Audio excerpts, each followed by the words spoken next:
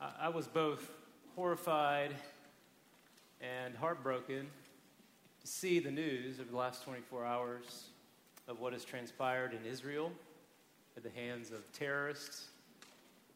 And I think that we should pray.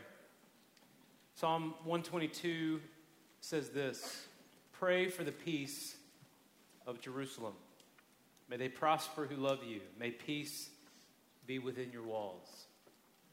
A number of you have been to the Holy Land, been to Israel, and it's filled with a number of wonderful Jewish people made in the image of God. It's filled with a number of wonderful Arab people made in the image of God.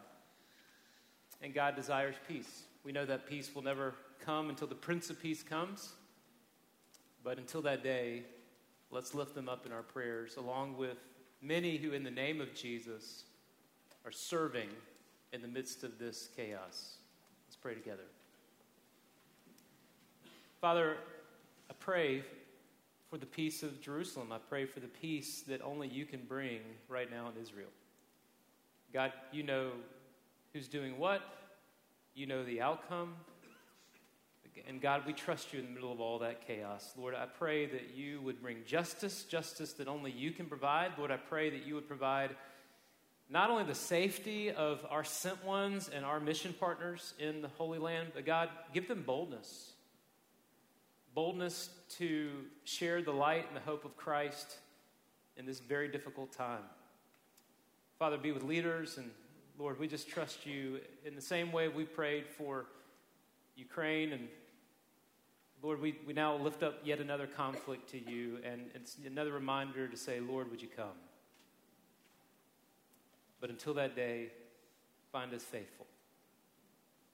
We pray for our brothers and sisters in Christ all over the world, particularly those in Israel who are serving your name. We pray that in Jesus' name.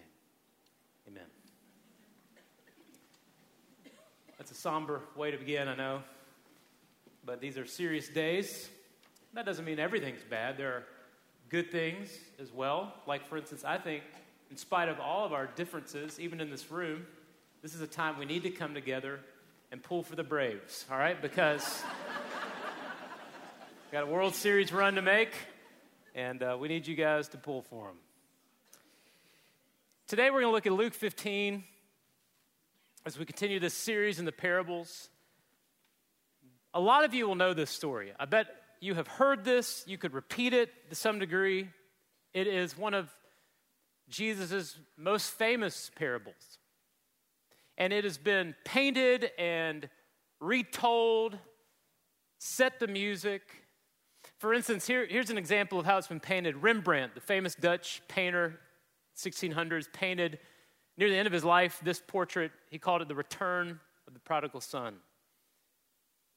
I don't know what detail you can see from your seat, but the younger son is embraced by the father in the story. You can see his older brother along with the servants looking on in this tender, compassionate moment. And he called this painting The Return of the Prodigal Son. And we often do that. In fact, in your Bibles, there's a heading that probably says The Prodigal Son. But when we read the story, we learn that there is not merely one son, there are two sons. So maybe it's better to call this The Prodigal Sons, because both sons, in a way, exemplify lostness, but from different angles. And we want to look at this story today to examine not someone we know, though my hunch is, as I'm talking and sharing the story, you might think of someone you know, but the hope is that you would think of you.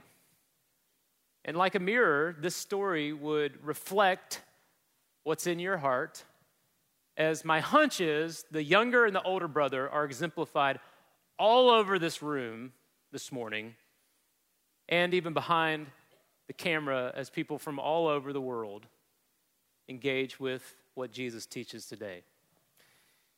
Let's set up the context, which I think is so important to why Jesus told the story, and it's found in Luke 15.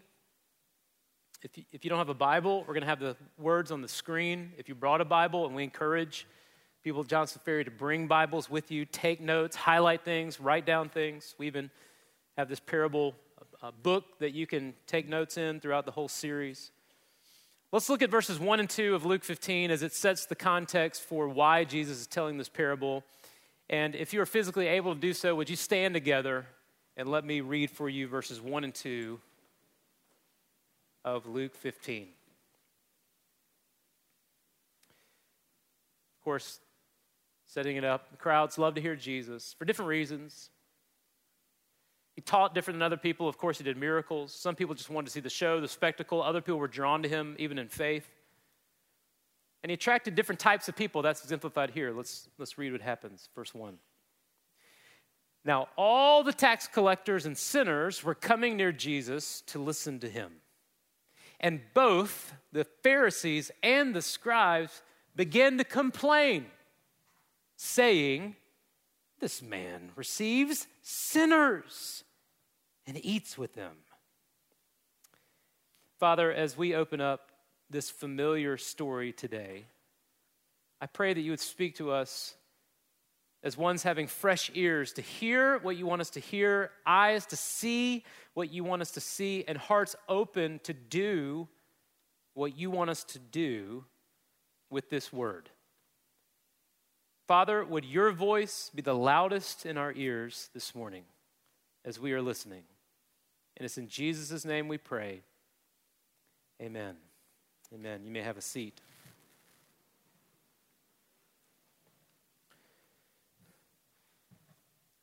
In this story, Jesus is talking to a couple different people. Like, for instance, in verse 2, we see that there are those complaining at what Jesus is saying and doing.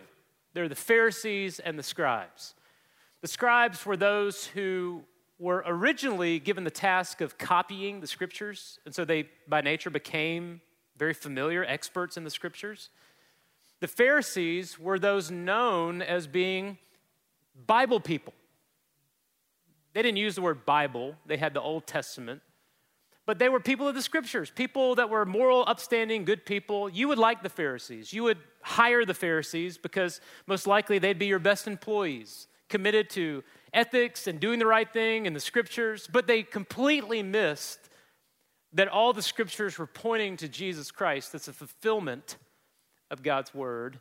And they're complaining, and they're complaining that Jesus is receiving sinners and eating with them. After all, if you are the Messiah as you say you are, now of course they would never give him that credit, but even if you are, why as the holy God of the world would you associate yourself with such unholy people like tax collectors and sinners? Tax collectors were people that grew up Jewish, at least in the scriptures when we hear about tax collectors like Zacchaeus. They were Jewish men who would grow up and start working for the Roman government. And if Rome said the taxes were to be this percentage, they would often raise it to another percentage and skim off the top. So they were seen as in a way of being traitors to Israel. How could you take advantage financially of your brothers and sisters in Israel? Traitors working for the enemy. Those were the tax collectors. The sinners, well, just use your imagination. I don't know, when you think about what a sin is, think about the worst possible area that someone could sin that might offend you, and that's the sinners. And Jesus is not only eating with them, but he's receiving them.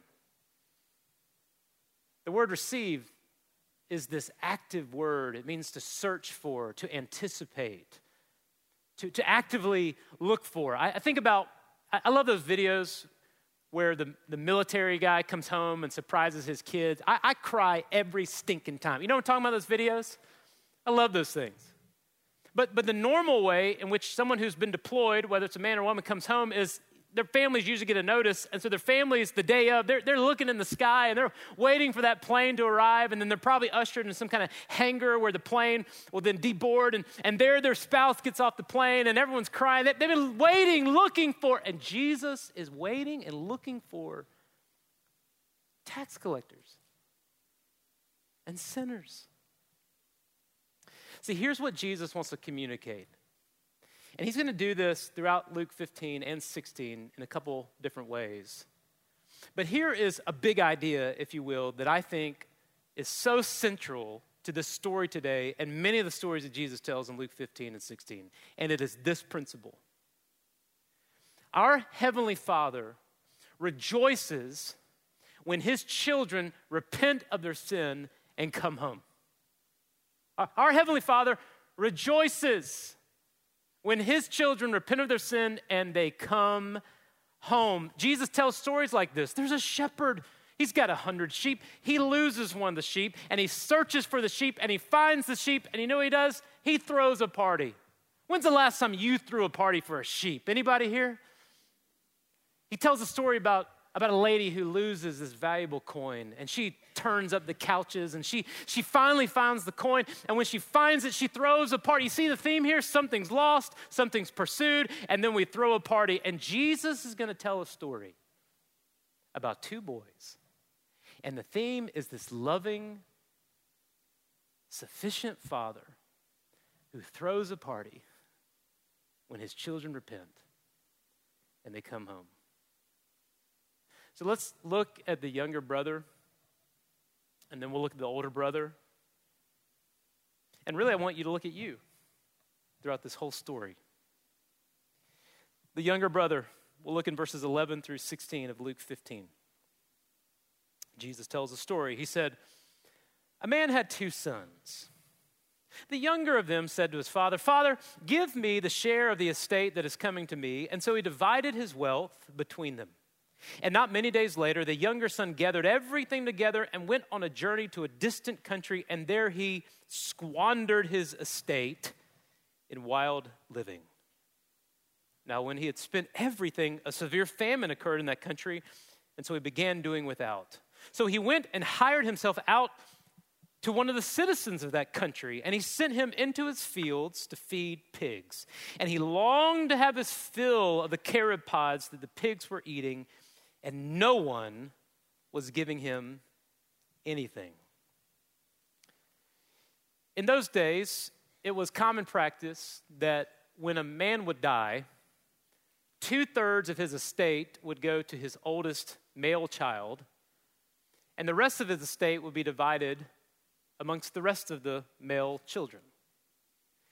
Now, Jesus is telling a story, and in his story, there's this younger son who comes up to the father and asks for his inheritance. Now, lest you think he's merely just asking for a future advance on money, in that honor and shame culture, this is a way of him saying, "Dad, you are dead to me. All I want you for in this moment is your money." And in the story, the father gives the money. We assume he gives it at that point to both sons, the 2/3 to the older son, the 1/3 to the younger son.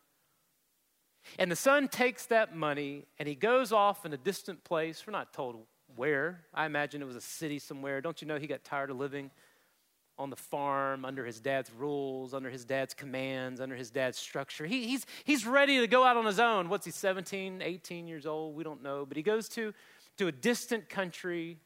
And Jesus sums up his lifestyle by saying that he squandered his estate on wild living, wasteful living. We're not told what he did, but we can imagine what he did. And he reminds us of a lot of us when we were that age. There is something about a youthful idealism that's tired of your family's rules, that's tired of the structure, and you think what we all think, that we can do it better on our own than in the house of our father. And so he wishes his father dead, takes his money, goes to the city, and he's living out what so many of us have. This idea that we are the ones determining our future. We are the ones determining our success. We are the ones shaping things to come. It reminds me of a very familiar poem that maybe you've heard. It's often quoted in our secular age, Invictus. And it's got this line in it. I memorized this years ago. It says, "It matters not how straight the gate, how charged with punishments the scroll. I am the master of my fate, the captain of my soul." A lot of people live like that, don't they? This boy is sinning. He's fulfilling his lustful desires. He's fulfilling his worldly, materialistic desires. And you know why he sins? The same reason that I sin and you sin. You know what it is? It's fun. Isn't it? I mean, it's, why do we sin? Because it's fun.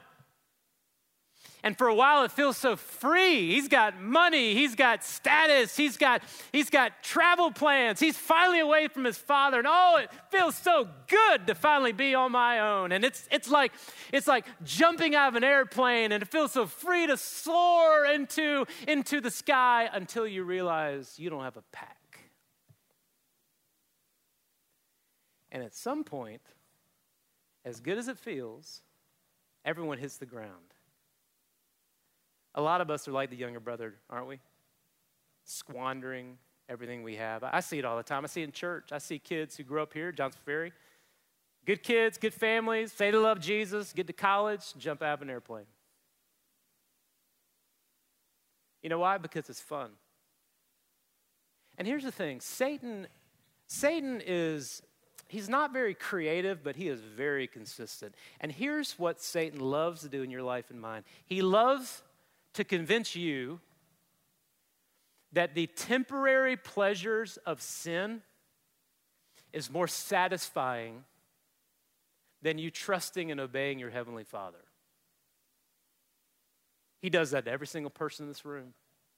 He does that to me. He tries to tempt us, do this thing. That's where satisfaction is. That's where pleasure is. And this boy realized that everyone eventually hits the ground. And not only does he run out of money, but then a severe famine comes. And so he has to do what no good standing Jewish boy would do. He has to hire himself out, not to anybody, but to someone who keeps pigs. Now see, when Jesus was telling that story, all of a sudden, the Pharisees are going, oh, pigs. And that's because in the Old Covenant, pigs were unclean. You couldn't eat a pig if you were Jewish. Now, I got to be honest, I'm grateful for the new covenant for many reasons. Bacon is near the top of the list, amen. I'm grateful that now all animals are clean in the name of Jesus, amen. But back in the day, you couldn't eat a pig, and here we got this Jewish boy that is now working for some Gentile, feeding pigs, longing for the food of pigs when the famine comes. I wonder if the tax collectors are thinking, is he talking about us? And then in verse 16, it says something that I've found is so true for so many people trapped in sin. No one was giving him anything. I made a serious turn towards Christ when I was 20 years old. I say that I became a Christian when I was 10 because as much as a 10-year-old could understand why Christ died on the cross, I understood that. I exhibited the faith of a 10-year-old to believe in that. But I do remember at 20 years of age, after I had kind of partied for several years and made a lot of destructive decisions, a turning back to Christ. And I just remember surrendering to him in a real special way. And I also remember that when I made that turn to Christ, I felt so alone. It's amazing how everyone who likes to party is with you as long as you're partying, but when you stop partying, they're gone.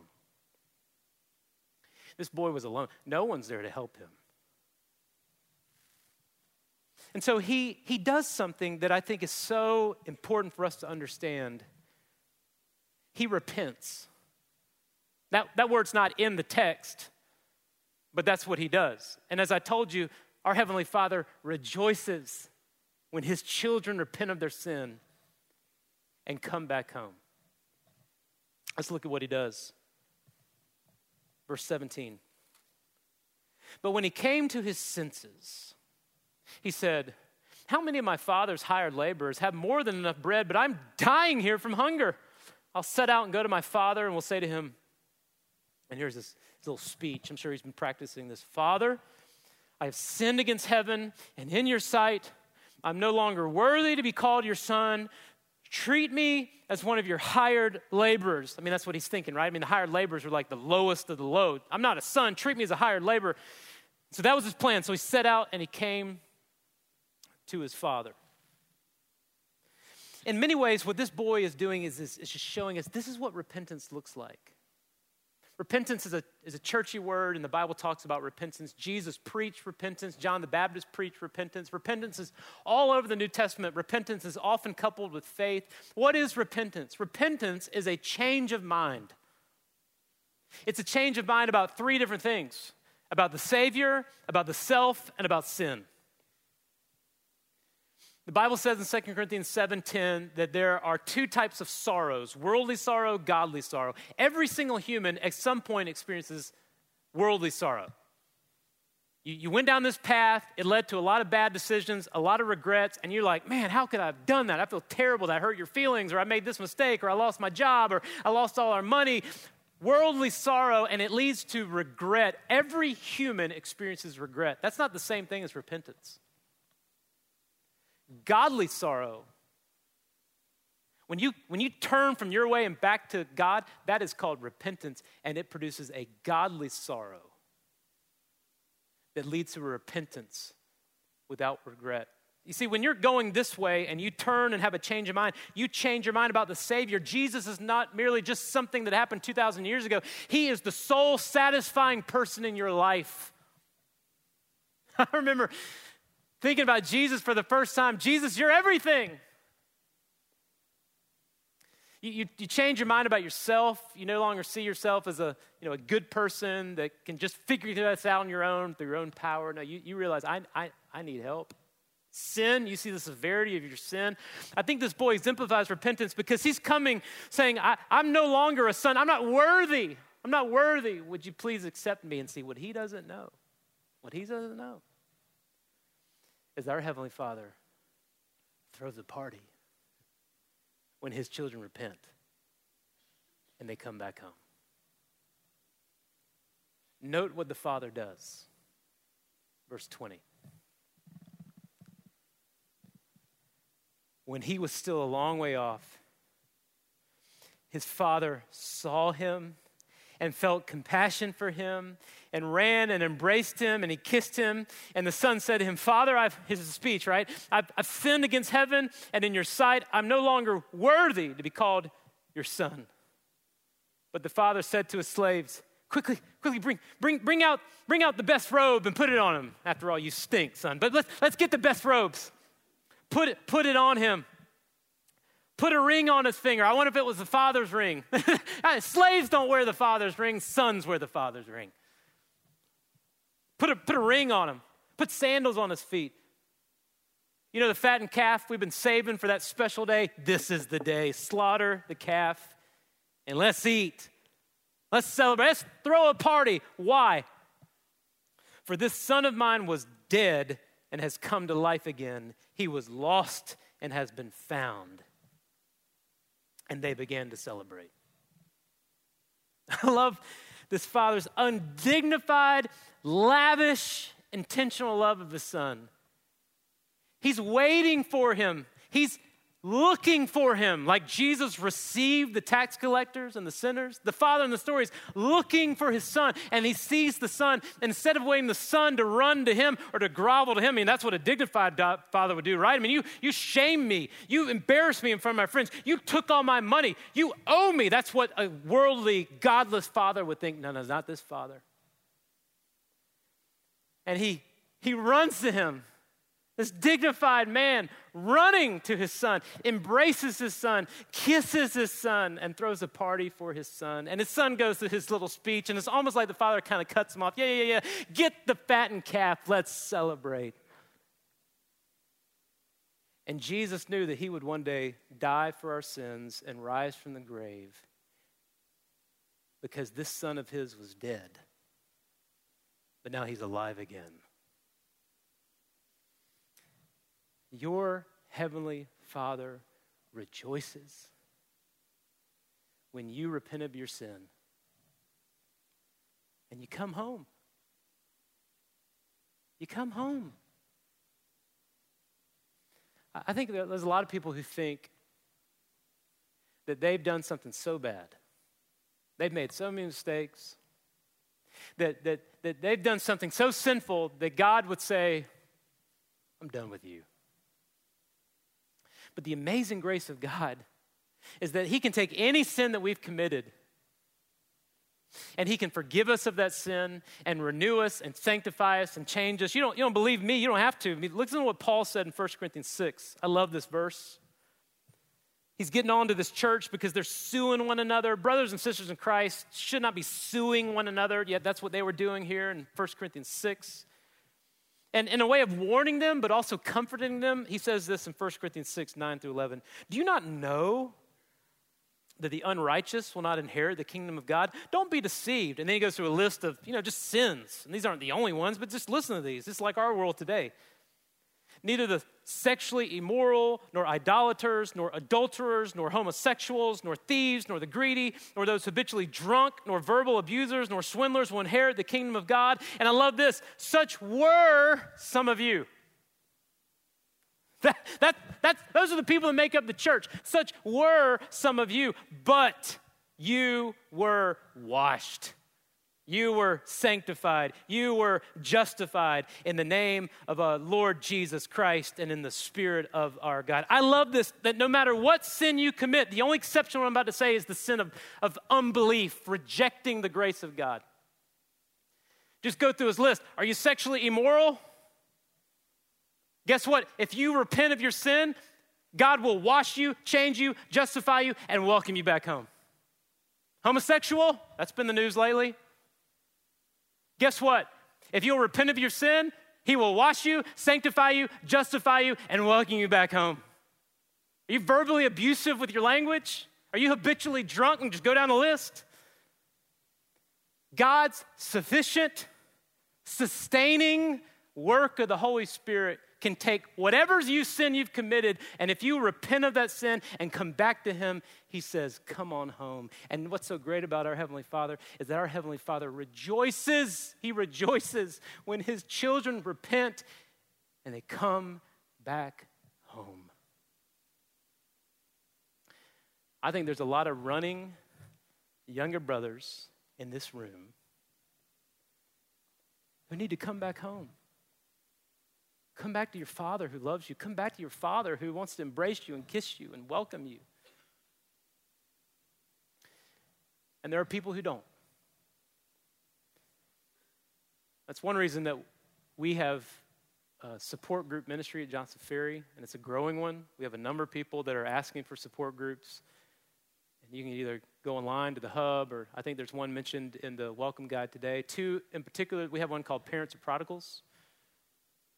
And let me get these names right. We also have one called Hearts of Hope. One deals with prodigal children. One deals with family members of those in the LGBT community. And how do we, in the name of the gospel, both love, but also point them to the only one who can wash, change, sanctify, and forgive, named Jesus. The younger son. I wonder what the Pharisees are thinking at this point. Well, Jesus, leaving little room for doubt, then talks about the older son. And if the younger son is a way of him talking about the tax collectors and the sinners, the older son, of course, is a way of him talking about the Pharisees and the scribes. And notice how he ends the story. In verse 25, he wraps it up and says this. Now his older son was in the field, and when he came and approached the house, he heard music and dancing, and he summoned one of the servants and began inquiring, what could these things be? And he said to him, oh, your brother has come, and your father has slaughtered the fattened calf because he has received him back safe and sound. But he became angry. Angry. He didn't rejoice, he became angry. And he was not willing to go in. Interesting that the younger son wants to leave the house. The older son doesn't want to come in the house. He didn't want to come in, and his father came out and began pleading with him. Here we go, the lavish love of God, taking the first step. And he said to his father, look, for so many years, I have been serving you, and I've never neglected a command of yours, and you never gave me a young goat so that I might celebrate with my friends. But when this son of yours came, he's devoured your wealth with prostitutes. By the way, he doesn't know that. He hadn't talked to his brother in years. That's what he assumes. What do? You slaughtered the fattened calf for him. Let me just pause there before we go to this amazing response by the father. I think that Pharisaical spirit is in a lot of us. Interesting the way he talks about his dad. I've kept your commands. I've served you. I've never wasted your resources. Wouldn't it break your heart if your child came up to you and talked to you like that as a father, talking to you like you're their boss instead of their father? And there's a lot of that Pharisaical spirit in all of us. We love to get, we don't love to give. We like the special treatment when we get it. We don't love to give the special treatment to others. I mean, just practical. The other day, I'm on the phone. We're renewing this home warranty that, we've kept on our house to use for different things. And the price keeps going up every single year. It's amazing how I finally asked him this year, where's the top end of this thing? Why does this thing keep going up every single year? When I was a new customer, I got this rate, but now I've been with you guys for a couple of years. Now I'm getting this rate. I'm thinking, that's not fair. Y'all aren't with me, but that's not fair. Amen. How come they're getting a deal I'm not getting? I remember, when I got, how come my rate keeps going up every year? And then she said, well, sir, you're not a new customer. Interesting how when I was a new customer, I loved that new rate. Now I've been there a while, started to take it for granted. In fact, feel a little bit entitled. The father looks at his son, and he reminds him. I love the tender compassion of Jesus here. Verse 31, he said to him, son, you have always been with me, and all that is mine is yours. All that is mine is yours. But we had to celebrate and rejoice because this brother of yours was dead and has begun to live and was lost and has been found. And the story ends. The question is, what happened to the younger brother? After the party, what did he do next? Did he stay at home and learn the error of his ways and follow? We don't know. What about the older brother? Did he repent and come in the house and realize his entitlement? We don't know. So maybe the question isn't, what did the younger or the older brother do? Maybe the real question is, what about you? What are you going to do? See, maybe you're a younger brother and you're running from the Lord right now and you're trapped in sin and you're trying to fake it with everybody else. And maybe you are faking it with everybody else, but God sees you. And it feels good to jump out of the airplane, but I promise you, you will one day hit the ground if you don't repent.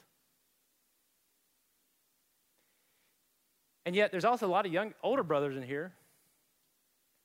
And when you look at other sinners, you look at them with disgust instead of compassion, failing to remember that God accepted you in your disgusting state.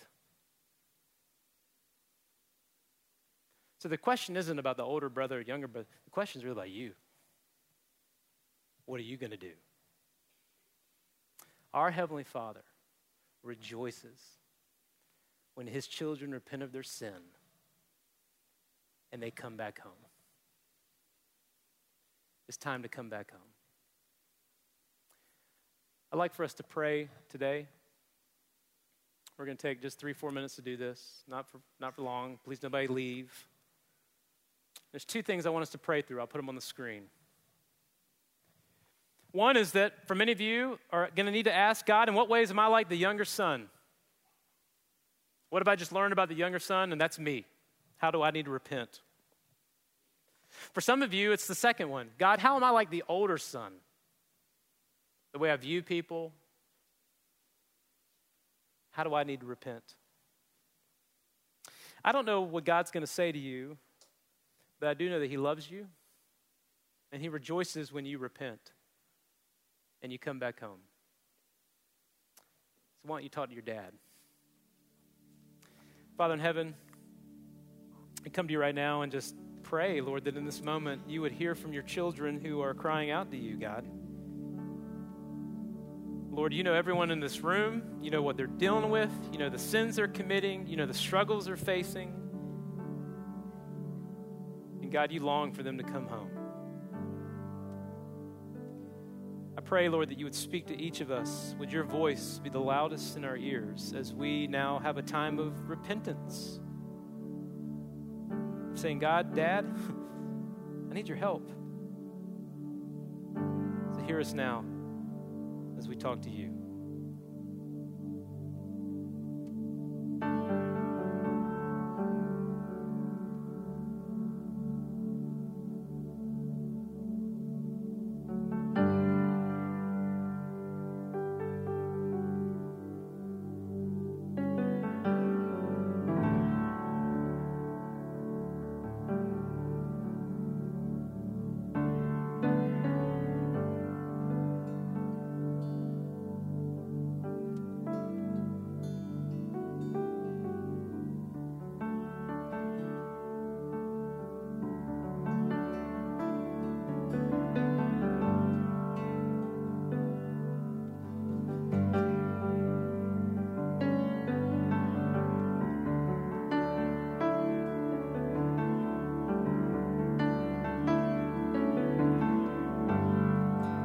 Father in heaven, we thank you for the grace that's found in Jesus Christ, for the full forgiveness of sin that was given to us through the sacrificial, atoning death and work of Jesus Christ. Lord, that if anyone here would repent of their sin and put their faith and trust in you, they could be saved, they could come back home. Lord, I wonder, God, and I trust that someone in this room needs to be saved today. They need to say yes to Jesus and realize that they were dead, but now they've been made alive. They were lost, and now they've been found. And God, would they come home today? God, there's also a lot of us that are a lot like that older brother. We condemn others. We feel entitled. And Lord, we need to have a compassion